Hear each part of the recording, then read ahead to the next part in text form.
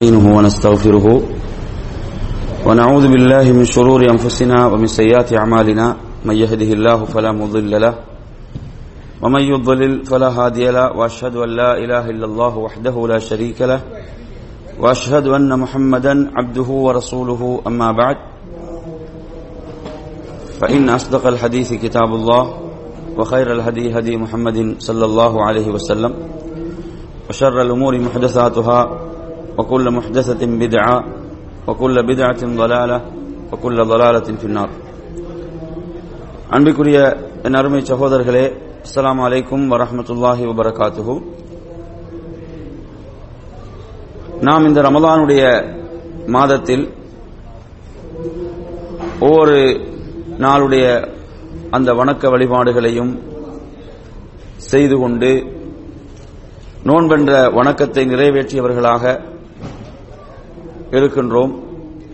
இந்த ஒவ்வொரு நல்லமலும் நமக்குள் ஏற்படுத்த வேண்டிய மாற்றங்கள், நமக்குள் எப்படியான மாற்றங்களை இது உருவாக்க வேண்டும் என்பது நாம் ஒவ்வொருவரும் சிந்திக்க வேண்டிய மிக முக்கியமான ஒரு அம்சம். இப்ப நாம் ரமதானை ஆரம்பித்து இதுவரை நோற்ற நோன்புகள் இது நமக்குள் எப்படியான ஒரு மாற்றத்தை ஏற்படுத்தி இருக்கிறது. நமது தொழுகையில், நமது மற்ற வணக்கங்களில் இது ஏற்படுத்தியிருக்கக்கூடிய மாற்றம் என்பது மிக முக்கியமான ஒரு தலைப்பாகும். இன்று நாம் பார்க்க போகின்ற விஷயம் என்னவென்று சொன்னால், நமது உள்ளத்தை பரிசுத்தப்படுத்துவதற்கான சில வழிமுறைகள். நமது உள்ளத்தை, நமது நஃப்ஸை நாம் தூய்மைப்படுத்திக் கொள்ள வேண்டும். நமது உள்ளத்தை நாம் தூய்மையாக வைத்துக் கொள்ள வேண்டும். நமது உள்ளத்தை நாம் தூய்மையாக வைத்துக் கொள்வதற்குரிய அந்த வழிகாட்டல்கள், நமது உள்ளத்தில் என்னென்ன நோய்களை எல்லாம் குர்ஆனும் சுன்னாவும் சொல்கிறதோ அந்த நோய்களில் இருந்தெல்லாம் நமது உள்ளம் பரிசுத்தமாக இருக்க வேண்டும்.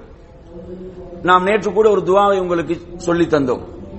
அந்த துஆ பிரார்த்தனையிலே கடைசியில இடம்பெறுகின்ற பகுதி, ரப்பனா இக்ஃபிர் லனா வல் இக்வானினல் லதீன சபகூனா பில் ஈமான் வலா தஜ்அல் ஃபீ குலூபினா கில்லல் லில் லதீன ஆமனு இன்னக வலா தஜ்அல் ஃபீ குலூபினா கில்லல் லில் லதீன ஆமனு ரப்பனா இன்னக ரഊஃபுர் ரஹீம்.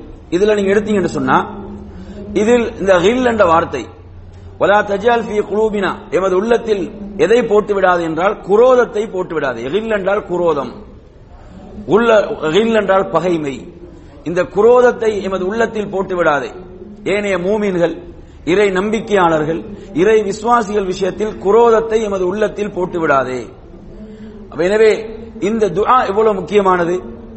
எனவே உள்ளத்தினுடைய அந்த தூய்மை, உள்ளத்தினுடைய பரிசுத்தம், அதற்குரிய வழிகாட்டல்கள், இந்த ஒவ்வொரு இபாதத்தை நீங்க எடுத்தாலும், தொழுகையாக இருந்தாலும் நோன்பாக இருந்தாலும், இந்த ஒவ்வொரு வணக்கமும் உள்ளத்தினுடைய பரிசுத்தம், நஃப்ஸுடைய பரிசுத்தத்துக்காக இவைகள் நமக்கு கடமையாக்கப்பட்டிருக்கின்றன. அந்த அடிப்படையில் அருமையான சகோதரர்களே, நான் உங்களுக்கு இப்போது சில வழிமுறைகளை சொல்கிறேன். ஒவ்வொன்றாக உங்களுடைய உள்ளத்தில் பதிய வைத்துக் கொள்ளுங்கள். அதாவது உள்ளத்தினுடைய பரிசுத்தத்துக்காக, ஆன்மாவுடைய தூய்மைக்காக இஸ்லாம் சொல்லித் தருகின்ற வழிகாட்டல்கள் என்ன? இது முக்கியமான ஒரு பகுதியா இல்லையா? ரசூலுல்லாஹி ஸல்லல்லாஹு அலைஹி வஸல்லம் சொன்னார்கள், அதாவது மனிதனுடைய உடலில் ஒரு சதைப்பிண்டம் இருக்கிறது, இதா சலுகத், அது சீராகிவிட்டால் முழு உடலும் சீராகிவிடும். அது சீர்கெட்டு விட்டால் முழு உடலும் சீர்கெட்டு விடும். அதுதான் உள்ளம் என்று சொன்னார்கள். இப்ப நாங்க பார்க்கிறோம், அதாவது சில பொழுதுகள்ல சில ஆபரேஷன்கள் என்ன செய்வார்கள், மருத்துவர்கள் சொல்வார்கள், உங்களுடைய கால் விரலை எடுக்க வேண்டும். அதை எடுக்காவிட்டால் என்ன நடக்கும்? அது முழு காலையும் முழு பாதத்தையும் அது பாதிக்கும், அதற்கு பிறகு முழு உடலையும் அது பாதிக்கும் என்று சொல்வார்கள். அந்த நேரத்தில் அவர் என்ன செய்வாரு? உடலை பாதுகாத்துக் கொள்ள வேண்டும் என்றால் விரலை தியாகம் செய்துதான் ஆக வேண்டும். அப்ப அன்புக்குரிய அருமை சகோதரர்களை, உள்ளம் சீர்கெட்டு விட்டால், உள்ளம் அழுக்கடைந்து விட்டால் முழு உடலும் அழுக்கடைந்து விடும், முழு உடலும் சீர்கெட்டு விடும் என்று ரசூலுல்லாஹ் சொல்றாங்களே. அப்ப உள்ளத்தினுடைய பரிசுத்தம் என்பது எவ்வளவு முக்கியமானது. ரசூலுல்லாஹ் உடல் சீர்கெட்டு விடும் என்ற என்ன பொருள்? அவனுடைய வார்த்தைகள், அவனுடைய செயல்பாடுகள், அவனுடைய சிந்தனைகள், இந்த அனைத்தும் சீர்கெட்டு விடும், மோசமடைந்து விடும். அப்ப நாங்கள் உள்ளத்தினுடைய பரிசுத்தத்தை, தூய்மையை நாம் எப்படி இஸ்லாம் நமக்கு அதை சுத்தப்படுத்துவதற்கான வழிமுறைகளை சொல்லித் தருகிறது, அதை நாம் ஒவ்வொன்றாக பார்ப்போம். அதிலே முதலாவது அருமையான சகோதரர்களே, நமது உள்ளத்தினுடைய பரிசுத்தத்துக்காக இஸ்லாம் சொல்லித் தருகின்ற முதல் வழிமுறை அல் இஹ்லாஸ், உள தூய்மை. நமது வாழ்வினுடைய எல்லா செயல்பாடுகளையும் நாம் அல்லாஹ்வுக்காக அமைத்துக் கொண்டால் நாம் எதையும் பொருட்படுத்த மாட்டோம்.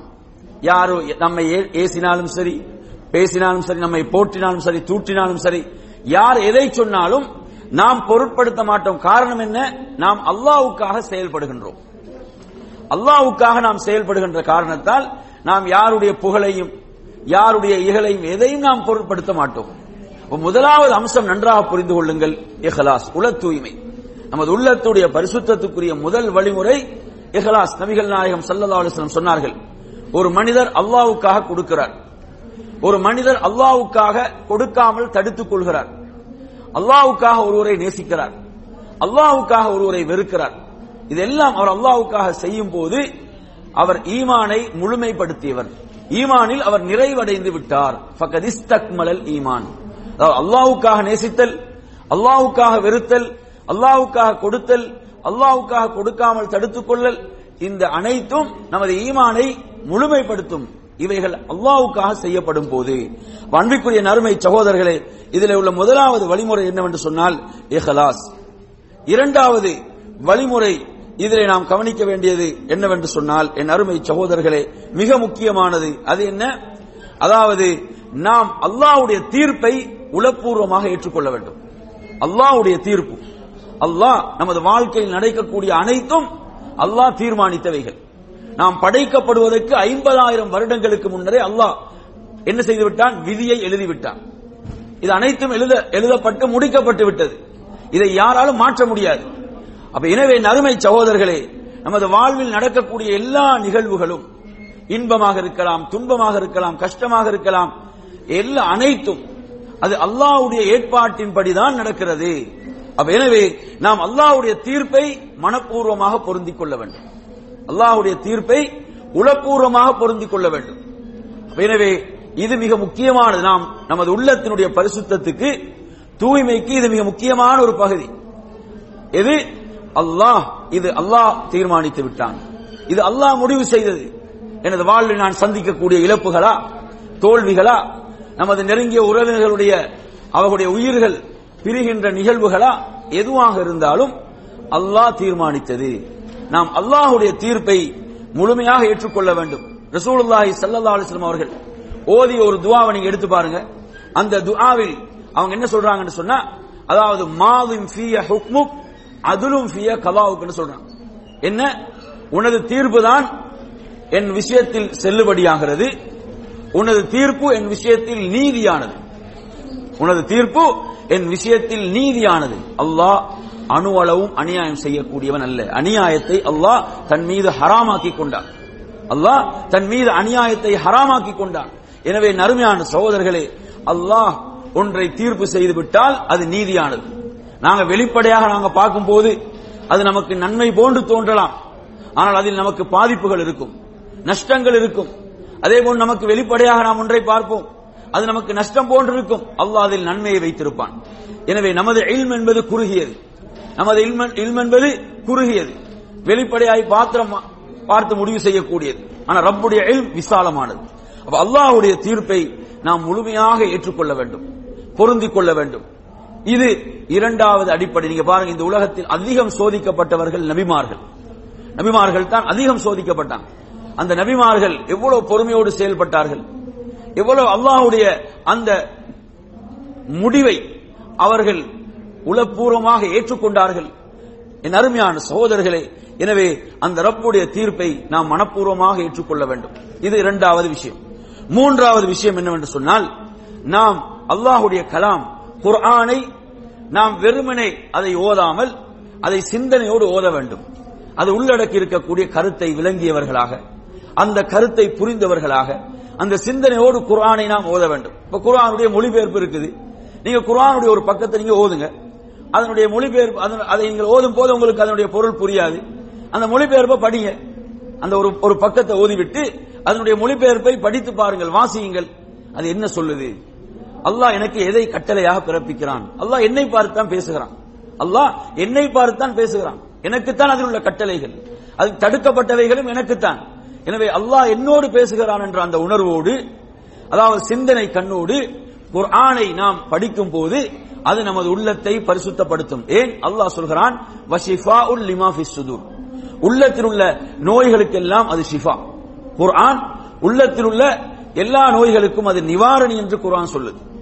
அப்ப எனவே நறுமையான சகோதரர்களே, குர்ஆனை நாம் அதனுடைய பொருளை விளங்கியவர்களாக அதை படிக்கும் போது அது நமது உள்ளத்தை பரிசுத்தப்படுத்தும், நமது உள்ளத்தை தூய்மையாக்கும். இது மூன்றாவது அடிப்படையான விஷயம். நான்காவது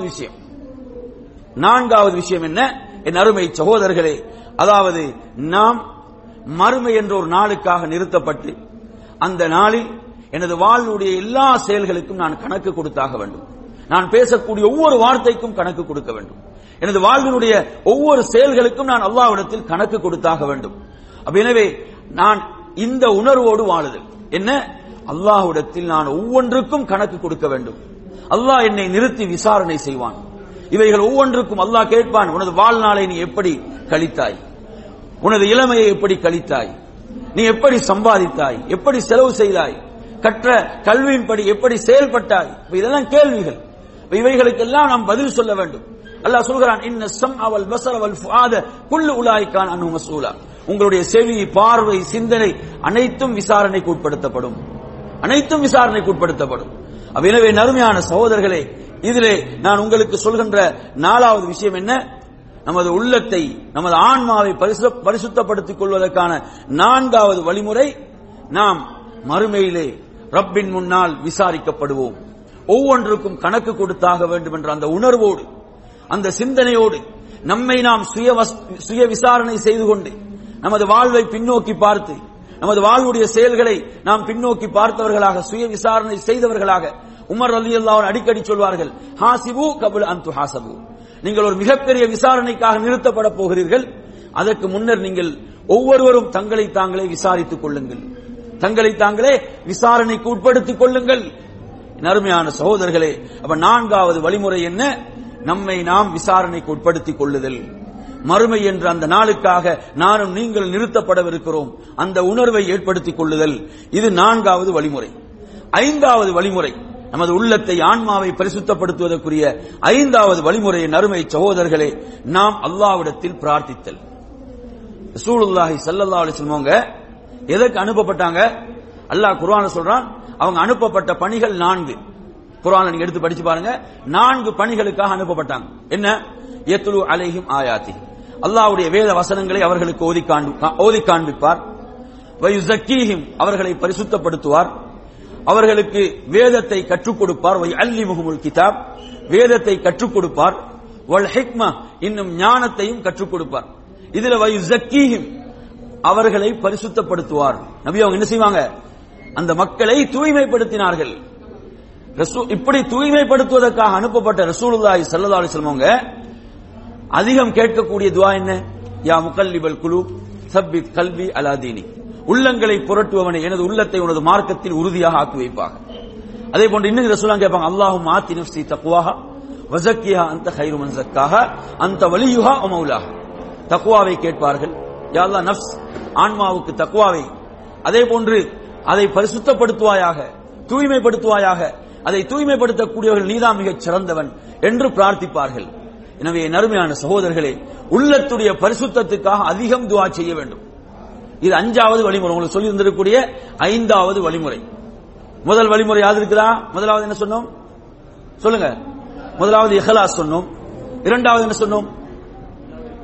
இரண்டாவது அல்லாஹ்வுடைய ஏற்பாட்டை முழுமையாக பொருந்திக் கொள்ளுதல். அல்லாஹ் விதித்து விட்டால், எனது வாழ்வில் ஒன்று நிகழ்ந்து விட்டால் அதை முழுமையாக நான் முழு திருப்தியோடு அதை ஏற்றுக்கொள்கிறேன். அது அல்லாஹ்வுடைய தீர்ப்பு. மூன்றாவது என்ன சொன்னோம்? மூன்றாவது, அதாவது நாம் குர்ஆனை, அதை சிந்தனை கண்ணோடு அதை விளங்கியவர்களாக நாம் குர்ஆனை ஓதுதல் என்பதை சொன்னோம். சொல்லுங்க. நான்காவது என்ன? நம்மை நாம் சுய விசாரணை செய்து கொள்ளுதல், நமது செயல்களை பின்னோக்கி பார்த்து நம்மை நாம் சீர்திருத்திக் கொள்ளுதல். ஒவ்வொரு நாளும் இரவில் தூங்க செல்கிறோமா? தூங்க செல்லும் போது அன்றைய நாளுடைய செயல்களை எண்ணி பார்க்க வேண்டும். இன்று எல்லா தொழுகைகளையும் ஜமாத்தோடு தொழுதேனா? முன்பின் சுன்னத்துகளை தொழுதேனா? இன்று ஒரு சதகா செய்தேனா? குர்ஆனை எத்தனை பக்கங்கள் ஓதினேன், இன்று நான் செய்த நன்மைகள் என்ன, இன்று நான் செய்த பாவங்கள் என்ன. ஒவ்வொரு நாள் இரவில் தூங்க செல்லும் போதும் நாம் நம்மை விசாரணை செய்து கொள்ள வேண்டும். நன்மைகள் அதிகரித்தால் அல்ஹம்துலில்லாஹ், பாவங்கள் ஏதாவது வந்துவிட்டால் அதிலிருந்து உடனே அல்லாஹ்விடத்தில் தௌபா செய்து மீண்டு விட வேண்டும். இப்படியாக சுய விசாரணை செய்து கொள்ளுதல். ஐந்தாவது என்ன சொன்னோம்? துஆ. அதிகம் நமது உள்ளத்துடைய தூய்மைக்காக, நஃப்ஸுடைய தூய்மைக்காக அல்லாஹ்விடம் பிரார்த்திக்க வேண்டும். ஐந்தாவது வழிமுறை. ஆறாவது வழிமுறை என்ன? ஆறாவது வழிமுறை சதகா, தர்மம் செய்தல். தர்மம் என்பது இருக்கிறே, சதகா என்பது அனைவருடைய கைகளும் என்ன செய்யாது, நீளாது. அந்த சதகாவுக்காக அனைத்து கைகளும் என்ன செய்யாது, உதவிக்கரம் நீட்டாது. எல்லா உள்ளங்களும் அதற்கு இடமளிக்காது. எந்த உள்ளங்கள் என்று சொன்னால் அது தூய்மையான உள்ளங்கள், பிறர் மீது நன்மையை விரும்பக்கூடியவர்கள், ஏழைகள் மீது அன்பு காட்டக்கூடியவர்கள், ஏழைகள் மீது இரக்கம் காட்டக்கூடியவர்கள், பிறருக்கு உதவ வேண்டும் என்ற அந்த கருணை உள்ளம் கொண்டவர்கள் தான் சதகா செய்வார்கள். அல்லாஹு தஆலா குர்ஆனில் என்ன சொல்கிறான்? நபியாவுடைய செல்வத்திலிருந்து நீங்கள் சதகாவை பெற்றுக் கொள்ளுங்கள், அது அவர்களை என்ன செய்யும்? பரிசுத்தப்படுத்தும், அவர்களுடைய உள்ளத்தை அது தூய்மையாக்கும் என்று குர்ஆன் சொல்லுகிறது. எனவே நறுமையான சகோதரர்களே, சதகா செய்ய வேண்டும். ரசூலுல்லாஹ் ரமதான்ல வேகமாக வீசக்கூடிய காற்றை விட சதகா செய்வார்கள். எனவே ரமதானுடைய காலத்தில் இருக்கிறோம், பசியை தாகத்தை உணர்ந்தவர்களாக இருக்கிறோம். ஏழைகளுடைய பசியை தாகத்தை நாம் உணர்கிறோம். அவர்களுக்காக நம்மால் முடிந்த சதகாக்களை, தர்மங்களை செய்ய வேண்டும். அப்ப சதகா தர்மம் என்ன செய்யும்? உள்ளத்தை தூய்மையாக்கும், உள்ளத்தை பரிசுத்தப்படுத்தும். ஏன்? கஞ்சத்தனம் உள்ள உள்ளங்கள், கருமித்தனம் உள்ள உள்ளங்கள் பரிசுத்தம் அடையாது. அவர்களுடைய உள்ளத்தில் கஞ்சத்தனம் இருக்கிறதா, கருமித்தனம் இருக்கிறதா, பிறருக்கு உதவக்கூடாது என்ற அந்த மோசமான எண்ணம் இருக்கிறதா, அந்த உள்ளங்கள் பரிசுத்தம் அடையாது. எந்த உள்ளங்கள் பிறருக்கு உதவ வேண்டும் என்று விரும்புகிறதோ அந்த உள்ளங்கள் தான் பரிசுத்தம் அடையும். அப்ப ஆறாவது வழிமுறை உங்களுக்கு சொல்லி தந்திருக்கிறேன், சதகா, தர்மம் செய்தல். முடிந்ததை நம்மிடம் இருப்பதில் முடிந்ததை சதகா செய்தல், தர்மம் செய்தல், அது நமது உள்ளத்தை தூய்மையாக்கும். அதே போன்ற நறுமையான சகோதரர்களே, ஆறாவது விஷயம் என்னவென்று சொன்னால், நாம் மலர்ந்த முகத்தோடு சலாம் சொல்லுதல். அதாவது மலர்ந்த முகத்தோடு, ஏழாவது மலர்ந்த முகத்தோடு நாம் சலாம் சொல்லுதல்.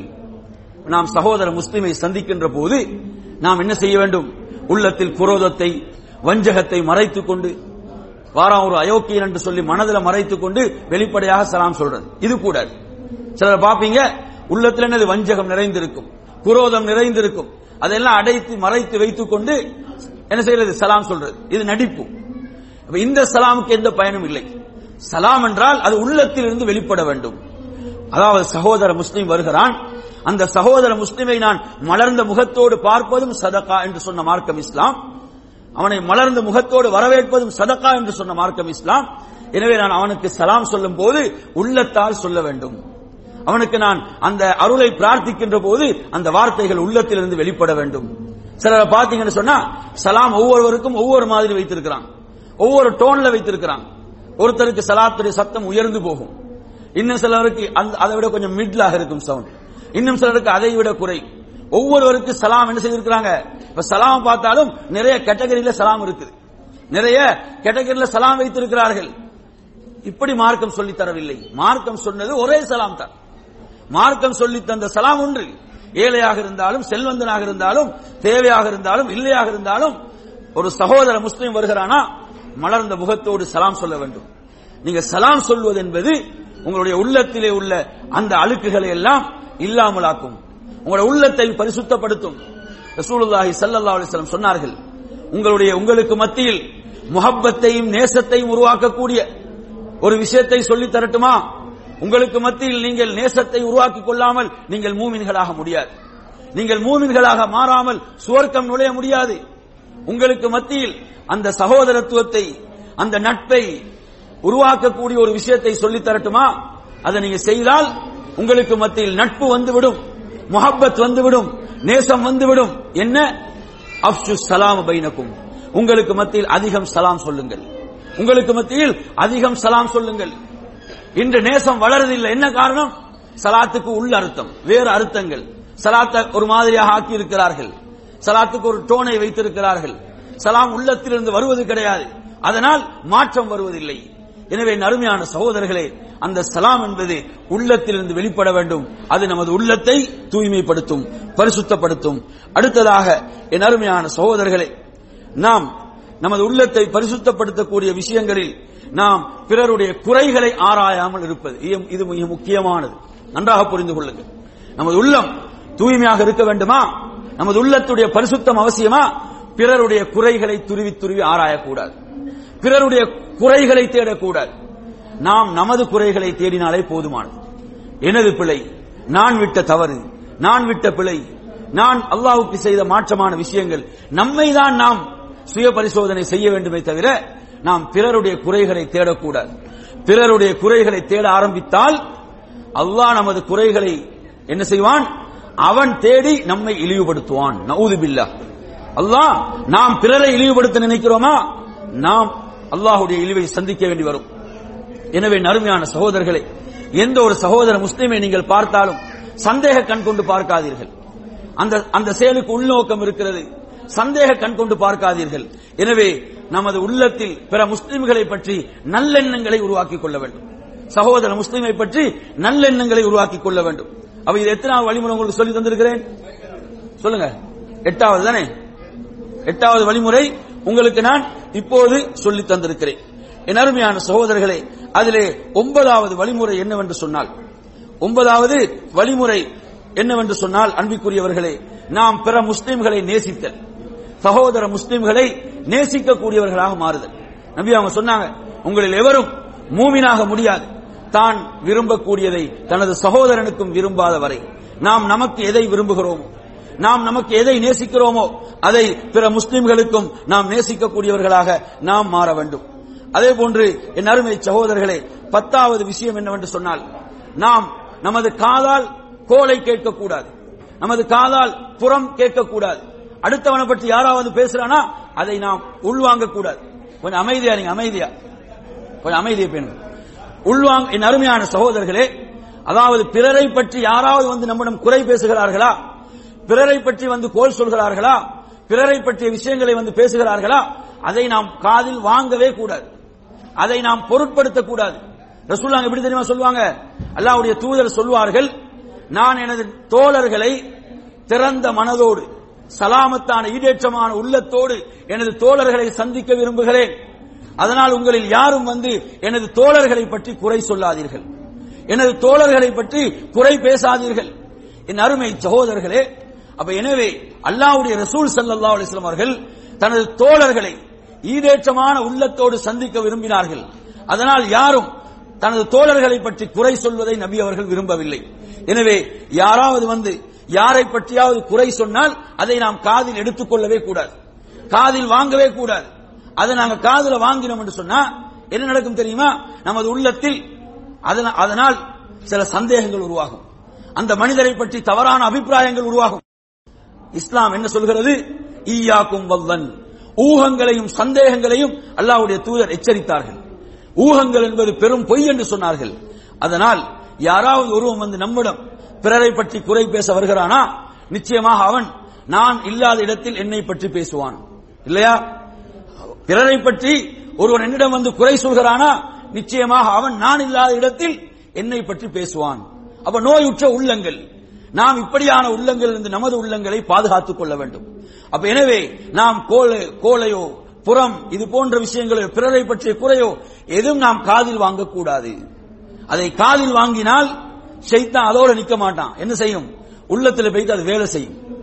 உள்ளத்தில் வைத்து அது உள்ளத்தில் நுழைந்து ஊடுருவி அது வேலை செய்ய ஆரம்பிக்கும். ஷைத்தான் அதை ஊடுருவச் செய்து சந்தேகங்களை உருவாக்குவான். உங்களுக்கு தெரியும், ரசூலுல்லாஹி ஸல்லல்லாஹு அலைஹி வஸல்லம் அவங்க ஒரு நாள் இரவு மஸ்ஜிதில் இத்திகாஃப் இருக்கிறாங்க. ரசூலுல்லாஹ்வுடைய மனைவி சஃபியா ரலியல்லாஹு அன்ஹா அவங்க வந்து அல்லாஹ்வுடைய ரசூலை சந்திக்கிறாங்க. பள்ளியில வந்து சந்திச்சுட்டு அவங்க மறுபடியும் போகும்போது ரசூலுல்லாஹ் வாசல் வரைக்கும் வந்து தனது மனைவியை வழி அனுப்பி வைக்கிறாங்க, தனது மனைவியை வழி அனுப்பி வைக்கிறார்கள். அப்ப இரண்டு தோழர்கள் இருட்டுல நடந்து போறாங்க. அவங்க வேகமாக நடக்கிறாங்க. ரசூலுல்லாஹ்வை பார்த்துட்டு வேகமாக நடக்க ஆரம்பிச்சாங்க. நபி அவங்க அந்த 2 பேரையும் அப்படியே நில்லுங்கள், அலா ரிஸ்லிகுமா, அப்படியே நில்லுங்க என்று சொல்லி அந்த இருவரையும் அழைத்தார்கள். அழைத்து சொன்னாங்க, நான் வேறு யாரோடும் பேசிக் கொண்டிருக்கவில்லை, எனது மனைவி சஃபியாவோடு தான் பேசிக் கொண்டிருந்தேன். சுப்ஹானல்லாஹ். ரசூலுல்லாஹ் சொன்ன வார்த்தை என்ன தெரியுமா? நான் வேறு யாரோடும் பேசவில்லை, நான் இங்கு பேசிக் கொண்டிருந்தது எனது மனைவி சஃபியாவோடு. அந்த சஹாபாக்கள், அந்த இரு தோழர்களும் வியப்படைந்து கேட்டார்கள், யா ரசூலல்லாஹ், சுப்ஹானல்லாஹ் அப்படின்னு சொல்றாங்க.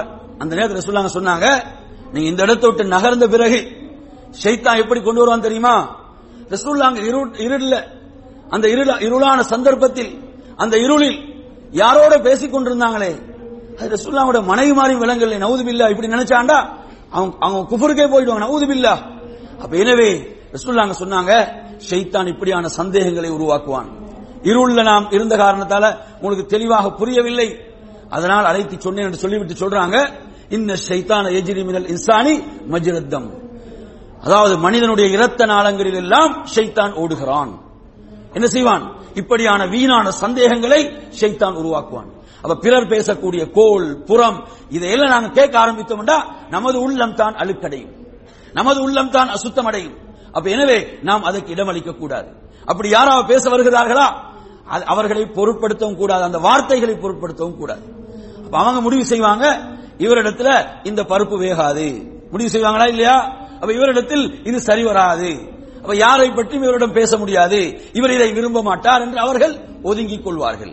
அப்ப எனவே நறுமையான சகோதரர்களே, உள்ளத்துடைய பரிசுத்தத்துக்குரிய 10வது வழிமுறையாக நான் உங்களுக்கு சொன்னது என்னவென்று சொன்னால், அதாவது நாம் பிறரை பற்றிய பேச்சுக்களை, குறைகளை எதையும் காதில் வாங்கக்கூடாது. அடுத்ததாக என் அருமையான சகோதரர்களே, உள்ளத்துடைய சீர்திருத்தத்துக்காக நாம் முயற்சி செய்ய வேண்டும். சும்மா உட்கார்ந்து இருக்கிறது இல்ல. உள்ளத்துடைய சீர்திருத்தத்துக்காக என்னென்ன வழிமுறைகள் ரசூலுல்லாஹ் சொன்னாங்களோ அந்த வழிமுறைகள்ல நாங்கள் என்ன செய்யணும்? தொடர்ந்து ஈடுபட வேண்டும், தொடர்ந்து முயற்சிக்க வேண்டும். அருமையான சகோதரர்களே, நாம் நினைக்க கூடாது இது ஒரு நாள் 2 நாளுடைய விஷயம் அல்ல. நாம் மவுத் மரணிக்கும் வரை நாம் இந்த சத்தியத்தில் இருக்க வேண்டும், இல்லையா? நாம் மரணிக்கும் வரை இந்த சத்திய மார்க்கத்தில் வாழ்ந்து மரணிக்க வேண்டும். அப்படி என்று சொன்னால் இது ஒரு நாள் 2 நாளுடைய போராட்டம் அல்ல, அல்லது ரமதான் மாதத்துக்குரிய மாத்திரம் உள்ள போராட்டம் அல்ல. இது மரணம் வரை, மவுத்து வரை உள்ள போராட்டம் என்பதை நாம் மறந்துவிடக் கூடாது. எனவே உள்ளத்துடைய சீர்திருத்தம் என்பது அதை நாம் தொடர்ந்து செய்து கொண்டே இருக்க வேண்டும். ரசூலுல்லாஹ் என்ன வழிமுறைகளை காட்டினாங்களோ அந்த வழிமுறைகள், அதுல மிக முக்கியமான மற்றும் ஒன்றுதான் அல்லாஹுவை அதிகம் திக்ர் செய்தல். அல்லாஹுவை அதிகம் திக்ர் செய்தல், நினைவு கூறுதல். ரசூலுல்லாஹ் என்னென்ன திக்ர்களை கற்றுத் தந்தாங்களோ அந்த திக்ர்களை அதிகம் சொல்லுதல். லா இலாஹ இல்லல்லாஹ், சுப்ஹானல்லாஹ், அல்ஹம்துலில்லாஹ், அல்லாஹு அக்பர், சுப்ஹானல்லாஹி பிஹம்திஹி, லா ஹவுல வலா குவத இல்லா பில்லாஹ், சுப்ஹானல்லாஹி பிஹம்திஹி, சுப்ஹானல்லாஹில் அஸீம்.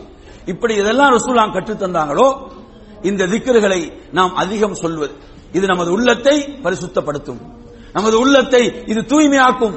எனவே அதிகமாக நாம் திக்ர்களை செய்தல், சுன்னத்தான நஃபிலான தொழுகைகள், சுன்னத்தான நோன்புகள், இப்படி நல்லமல்கள், உபரியான வணக்கங்களில் அதிகம் ஈடுபடுதல் நமது உள்ளத்தை தூய்மையாக வைக்கும். அதே போன்று என் அருமையான சகோதரர்களை, அடுத்ததாக இதிலே உள்ள கடைசியான வழிமுறை 12வது வழிமுறை என்னவென்று சொன்னால், அதாவது மக்களுக்கு மத்தியில 2 சகோதர முஸ்லிம்களுக்கு மத்தியில் ஒரு சண்டை ஏற்பட்டு விட்டதா, ஒரு பிணக்கு ஏற்பட்டு விட்டதா, அவர்கள் இருவரையும் நாம் சேர்த்து வைப்பதற்கு முயற்சி செய்தல். இந்த வேலை யார் தெரியுமா செய்வாங்க? தூய்மையான உள்ளம் யாருக்கு இருக்குதோ அவர்கள் மட்டும்தான் செய்வார்கள். யாரிடத்தில் தூய்மையான உள்ளம் இருக்குதோ அவர்கள் மட்டும்தான் என்ன செய்வாங்க? 2 சகோதரர்களுக்கு மத்தியில் ஒரு பிணக்கு ஏற்பட்டு விட்டால் அவங்களை எப்படியாவது சேர்த்து வைக்க வேண்டும், அந்த 2 சகோதரர்களையும் எப்படியாவது இணைத்து வைக்க வேண்டும் என்ற முயற்சியை செய்யக்கூடியவங்க யார் தெரியுமா? தூய்மையான உள்ளம் உள்ளவங்க மட்டும்தான் செய்வாங்க. யாருடைய உள்ளத்தில் நோய் இருக்குதோ அவங்க என்ன செய்வாங்க தெரியுமா? அதுல இன்னும் பெட்ரோலை ஊத்த என்று சொன்னா ஊத்துவார்கள். அதுல இன்னும் கொஞ்சம் பெட்ரோலை ஊத்தி அவர்களை பிரிக்க முடியுமா அந்த வேலையை பார்ப்பார்கள். யார் இது? நோய் உள்ளவர்கள். நோய் உள்ள உள்ளம் உள்ளவர்கள் செய்வார்கள் என்றால் பிரிப்பதற்குரிய வேலையை தான் செய்வார்கள். எப்படியெல்லாம் அந்த 2 பேரை பிரிக்கலாம், எதெல்லாம் சொல்லலாம், சொல்லாதவைகளை எல்லாம் சொல்லி மார்க்கம் சொல்லுது. நீங்க 2 பேரை சேர்த்து வைப்பதற்கு, அதாவது பிணக்குற்ற 2 உள்ளங்களை இணைப்பதற்காக நீங்கள் பொய் சொல்லலாம். அங்கு நீங்க பொய் சொல்வது குற்றம் இல்லை என்று மார்க்கம் சொல்லுது. 2 பேரை சேர்த்து வைக்கிறதுக்காக பொய் சொல்லலாம். ஆனா இன்று கவலை என்ன? பிரிக்கிறதுக்காக பொய் சொல்றான். 2 பேரை பிரித்து வைப்பதற்கு பொய் சொல்கிறான். நேர்மாற்றமாக நடக்குது.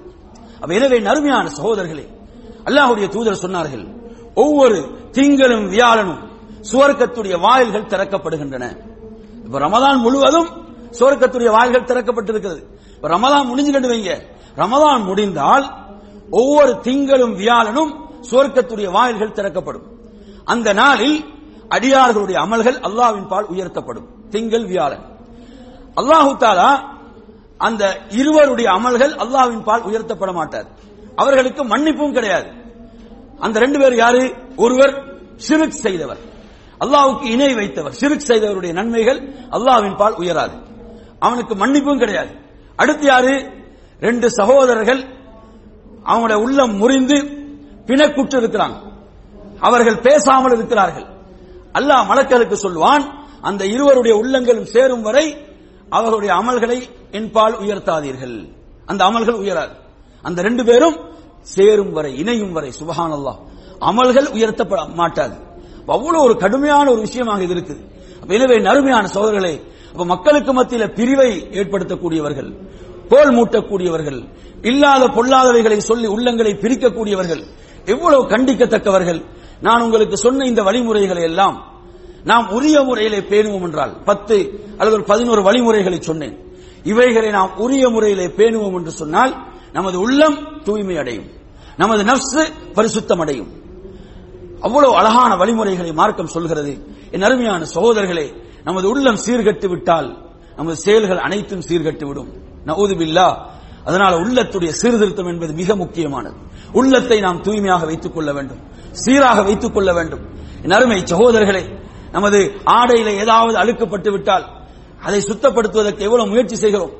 அதை விட பயங்கரமானதான் உள்ளத்திலே ஏற்படுகின்ற அழுக்குகள், அசுத்தங்கள். அவற்றை நாம் மிக வேகமாக அவற்றை அகற்ற வேண்டும். அல்லாஹ்வுடைய தூதர் சொன்னாங்களா, இல்ல ஒரு பாவம் செய்தால் உள்ளத்தில் ஒரு கரும்புள்ளி விழும், அதிலிருந்து மன்னிப்பு கிடைக்க வேண்டுமா, உடனே அஸ்தக்ஃபிருல்லாஹ் சொல்ல வேண்டும். எனவே நறுமையான சகோதரர்களே, இத்தோடு இந்த உரையை நாம் நிறைவு செய்து கொள்கிறோம்.